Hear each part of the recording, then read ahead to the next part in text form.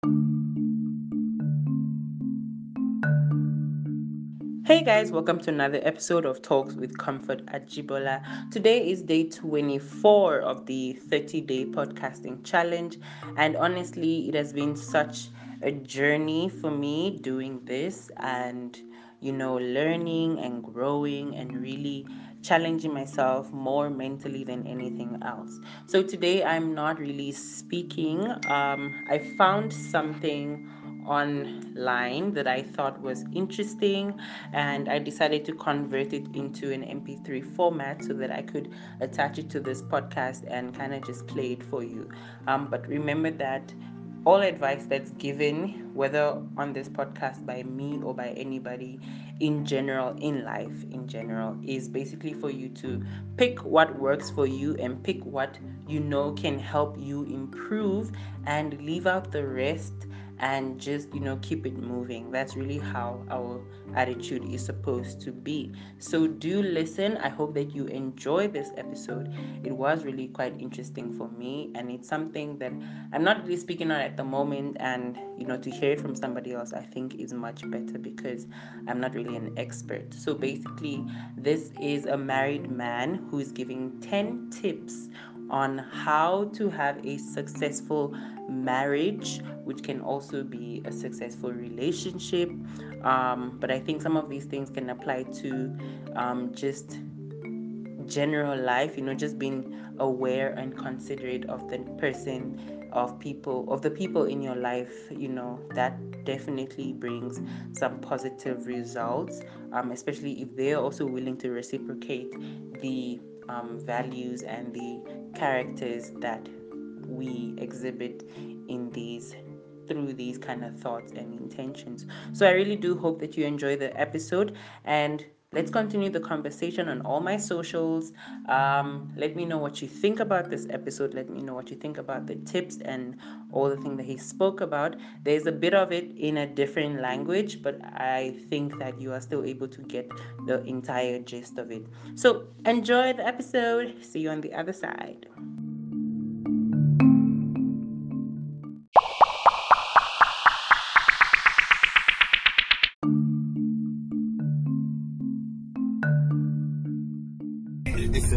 Okay. That's the fundamental. All right. Okay. Then we are marking history. Yes. The 10 fundamentals of a successful marriage. Yes. 1, marry your friend. Because friendship is the hallmark and the foundation of any relationship. Conflict is inherent in a relationship. So when you have a conflict situation as friends, you are able to resolve it rather than the litigious mindset where you say, I have rights, I'm a husband, the other one says, I have rights, I am a wife. 2, marry somebody whose self-confidence and esteem levels are high. Because when they are low, she becomes or he becomes a liability in the marriage. Small little things become a big issue. 3, marry somebody who has a career, not a job. Marriage is very expensive. You can't sustain marriage by a job. That is why I say to a lot of young people, don't marry before you have wealth. Because if you marry when you don't have wealth, your entire life is a debt. Your lobola is a debt, the car is a debt, the house is a debt. Everything becomes a debt. And you know what that debt does? That debt is the one that creates stress in a relationship. 4, marry somebody who has a balance sheet. And when I talk balance sheet, I'm not talking physical things. I'm talking about intellectual capital, because if you have intellectual capital, you can create anything and you can live anywhere in the world. You can compete because you are intellectually competent. And then number 5, marry somebody who has basic values. Trust, respect, transparency. In a marriage, somebody must be in a position to say, I'm sorry. Even when you're not wrong. Because you want what? You want peace. You want stability in a relationship. 6, marry somebody who believes in God. Don't marry an atheist. Marry somebody who believes in Momudinu. 7, marry somebody, especially a woman, who's got a social conscience. I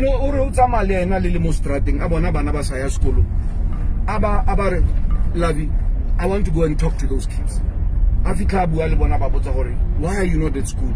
but you know what, we are poverty stricken. That woman then comes to you and says, love, give me your card. And we must give them money to go to school. Because number 8, you must have a life in a marriage. Because if you don't have a life, you're always going to be at home. And when the other partner because now I'm going to fulfill my life. Right? I'm going to have my friends and I'm going to do everything. Number 9, spend much time with your partner. This thing here, the other partner as you, creates problems. Because what happens is that the more you are alone, the more you are susceptible to, you know, I don't want to... Loneliness. To loneliness. And loneliness breeds what? Content. Envy and contempt. Number 10, and this is very important for especially African men. Take your wife every year on a pilgrimage. Take your wife overseas. Not Lesotho. Lesotho is not overseas. Take your wife to New York for 2 weeks. You switch off your phones. There are no children. And guess what? When you come back, you are re-energized. Because then you start to realize how wonderful your partner is. I'm done. Wow, wow, wow, wow, wow!